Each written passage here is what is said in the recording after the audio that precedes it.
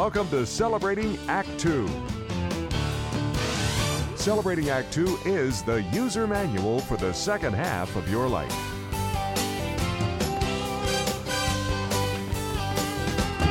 Hi, everybody. Welcome to Celebrating Act Two. And Art, I want you to meet our newest contributor to Celebrating Act Two, the man in the middle, John Mariani. Welcome, John. Well, hello, John. Good to be on. Good to be on. And nice to meet you, John. You too, Art.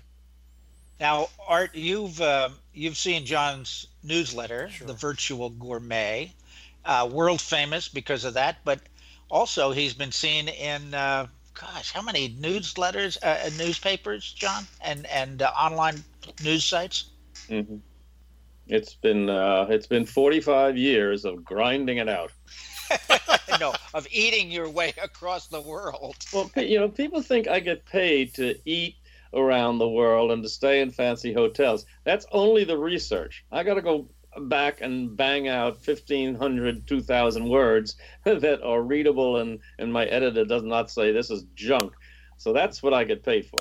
Oh, okay. So you haven't figured out a way just to do research? No. No, I haven't. So, John, it's interesting. 45 years. I happen to, John and I went to high school together, Art, so I know John very well. By the way, but just you started to establish everybody, John, where are you located?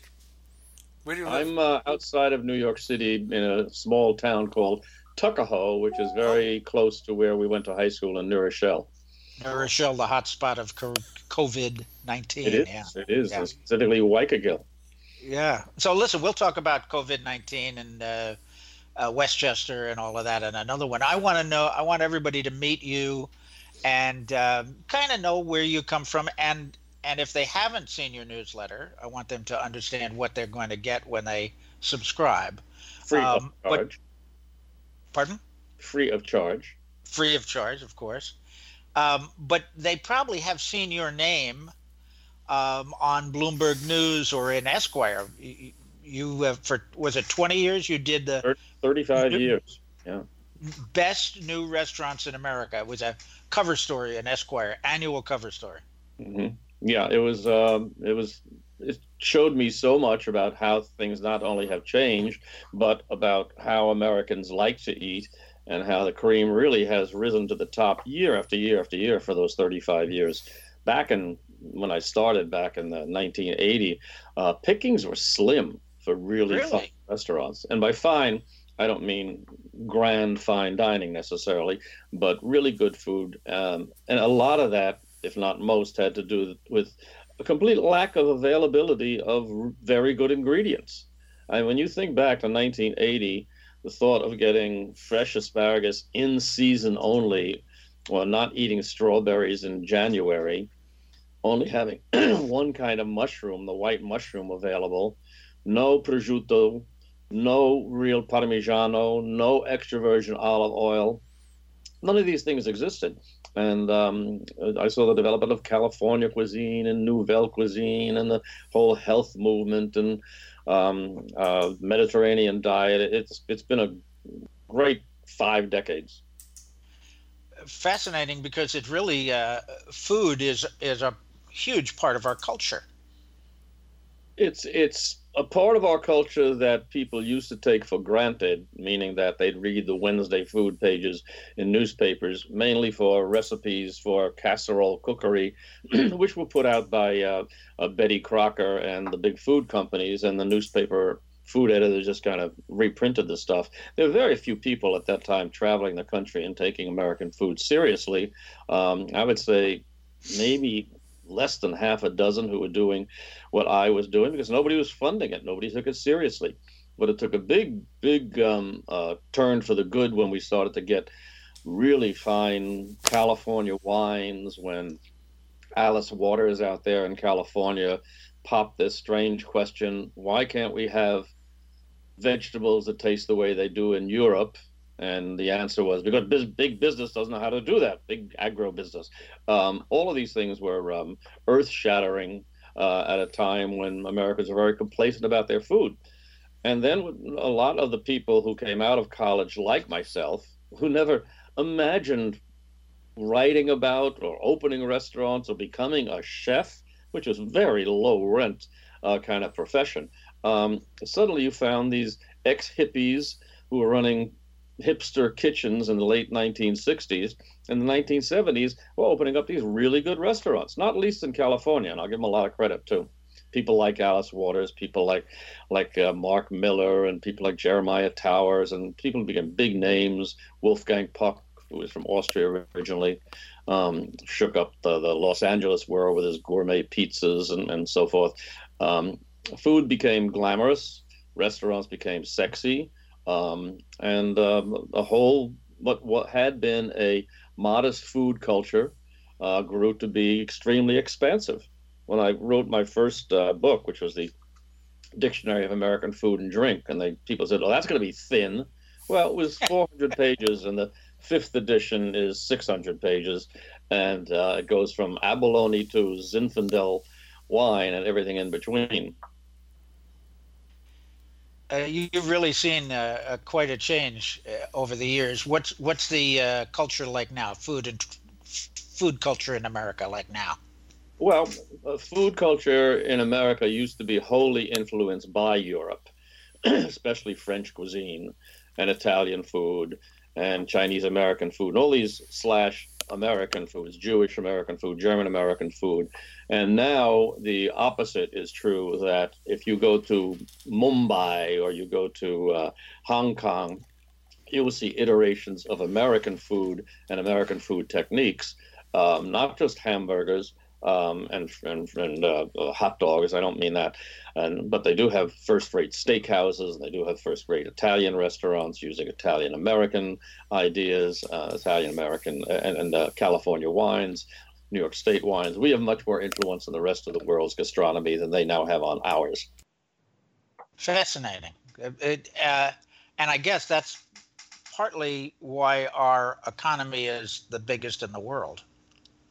Oh, up until the last 2 weeks, absolutely, yes. Well, I wasn't talking about the Corona crisis, but generally speaking, well, you mentioned always raise much more food than even we can eat, and the government pays farmers to put corn in silos and serve it to livestock, because we just have always been an abundance of food at very cheap prices. Americans don't realize what a quart of milk costs in France, or a half a pound of beefsteak costs in England. It's much more expensive over there. Not as expensive, not as inexpensive as it would be in Asia, where food is astoundingly cheap. But we are very, very lucky in this country because we have such abundance. Always have.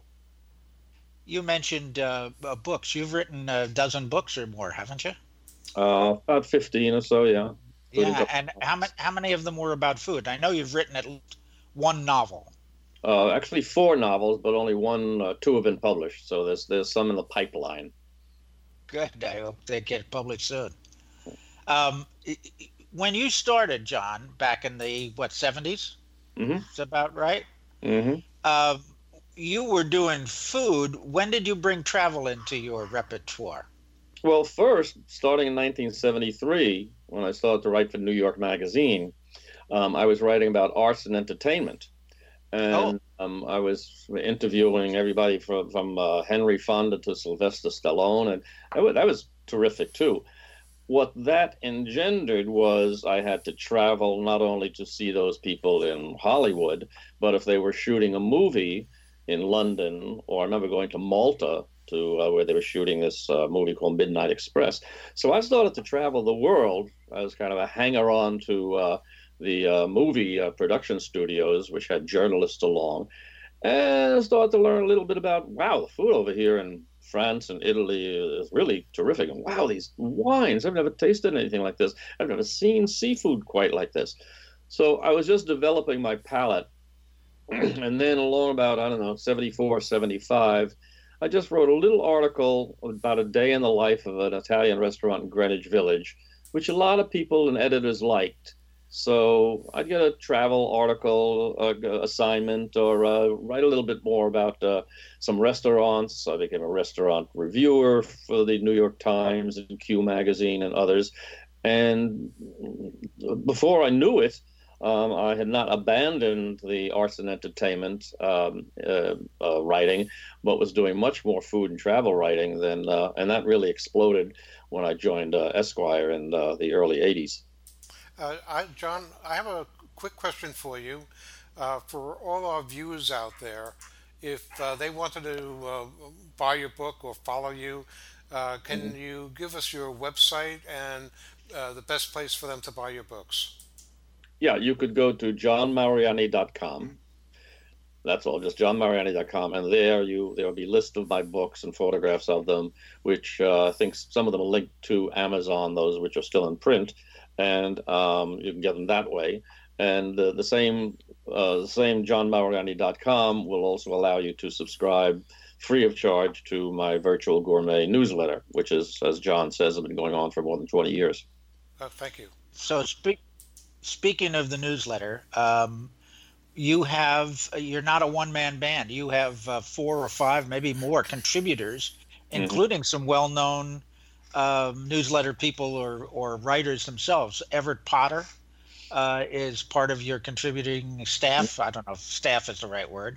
And he's not a staff, but yeah, they're out. See, they're out there like me. They're traveling and eating. I don't know how many offices. Nobody stays in their office.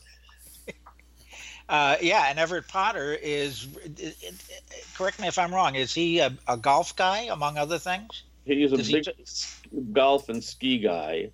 And then Jerry Dawes, who is, I think, the greatest living exponent, knows more about Spanish food and wine than anybody I know. There's Brian Friedman, who's a terrific wine writer. Jeff Kalish, who was a good friend and wine writer. So they're top-notch people. And yeah, you got a really good staff. Plus, you brought your sons in. They occasionally write a few articles. At a certain point a few years ago, when they're now in the restaurant industry, both of them. But before that, they did write for me because they were hanging around the house. And I said, why don't you go off on this trip I can't go on? And they came back, and they turned out to be very good writers.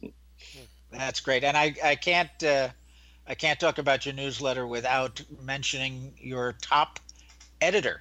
You are the editor-in-chief, but your senior editor is Walter Bagley, who spent 30 years at Reuters. I mean, as an industry guy. Intramural, yes, yeah.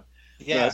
Walter and I and you, we go back to the 1960s and graduated in 1963, and Walter lives less than 2 miles away, and he graciously assented to fix my weak prose. And speaking of prose, by the way, I've told you this before. I love your writing.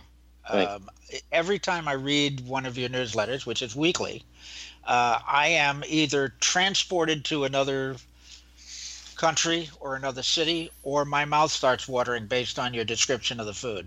It's an easy read, and it's a fun read, and it's in a way, because when you take me to, I don't know, Italy, a particular town or a region, you usually wrap in, within a couple of newsletters, wrap in the culture, the wine, and the food, and sometimes the people, along with the chefs.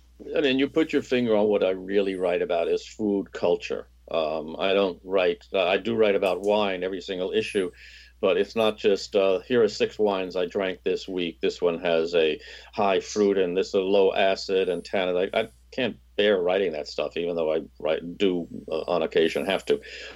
So if I go to Italy, yes, I'm going to tell you what's special about this section of Italy, what kind of food do they have based on the ingredients they have, the language, how they tie it into their art and everything else. That's true. And that's as true as if I'm going to Texas or Italy or Los Angeles.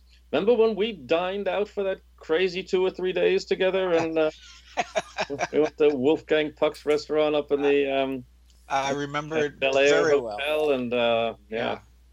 And when you dine, that brings up another point that most people are not aware of. When you go out to a restaurant, you don't go alone. You're not the masked critic disguised who comes back with a good review or a bad review that can break them and make them go out of business. You really, you're upfront about who you are. You shake hands with everybody. All the restaurateurs and the chefs know you. and you'd like to dine with other people. So, I mean, you're really reporting on a dining experience, not just the food. Well, exactly. There are two aspects to your question or to your statement. One is that, I am not a consumer reporter, as a weekly restaurant critic might be. And that person attempts to go anonymously, which is always nonsense. Always nonsense. Every restaurant in any city in America has on their refrigerator magnet wall the photographs, including my own, of the various critics that they have in their town. So nobody goes in anonymously.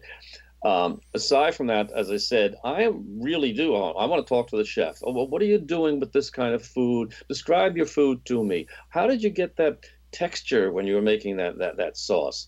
Now the decor here. Tell me about the decor. Where did you find this? Did you have a design? Because that's what I'm trying to bring the reader to see and to discover. Would you like this place, and what is it about it that would draw you if you just don't want to go in and order a salad or a piece of grilled salmon? So I mean, these are personalities. Some chefs have enormous, big, expansive personalities like Jose Andres and Wolfgang Puck and others, and they are part of the story. Yeah, and a lot of them are, of course, there's a lot of big chains, famous chains like Wolfgang Puck's chain, but a lot of them are small family operations. Yeah.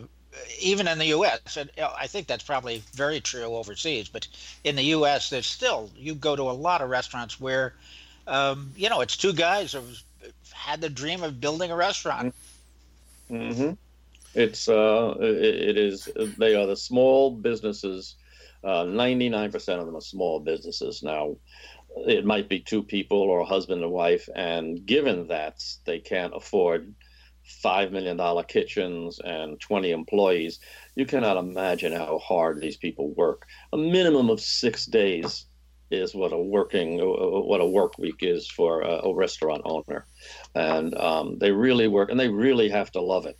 And they have to, I mean, you read about mad chefs, scurrilous, well, the Gordon Ramsay phenomenon, which is a phenomenon only because Gordon Ramsay plays that part of this despicable chef who is a perfectionist and yells at people when he doesn't even cook very much anymore himself. He just yells at people on TV. That's not the way you run a kitchen. Someday we may do a segment on crazy chefs and anecdotes about them, but no, these days, especially because of human resources, and you could be brought up for brushing up against a female worker these days, so you can't get away with what you used to get away with in the business. So John, partner John, yes, you were right. John M. is amazing. Okay, he I've been, is. We've been, Pshaw. yeah, Pshaw is right, a big Pshaw, Sure. and I'm delighted that you're going to be a regular contributor to Happily. our series. Thank you. And in addition to all the other credits, if you go to our website, celebratingact2.com, on the right where it says contributors, there'll be a link directly to your newsletter. We're enjoying it ourselves, and we hope that they'll find that as a great link to go enjoy. And look forward to seeing you again. Any last words, partner John? No, just be sure to subscribe to John's newsletter, because it is a lot of fun to read. It's weekly, it's free, it's in my email box every week. And it's a trip. It's a trip to a great restaurant. It's a trip to a foreign country. It's a trip. It's just wonderful. Just wonderful. Just, remember that at our age, eating 3 times a day is the only thing we can do 3 times a day anymore. So, okay. Thank you all. Thanks a lot, John. We'll see you soon. Okay. That's to you. For more on Celebrating Act 2, visit our webpage, follow us on Facebook, subscribe to us on YouTube, and tell your friends. Celebrating Act 2 is the user manual for the second half of your life.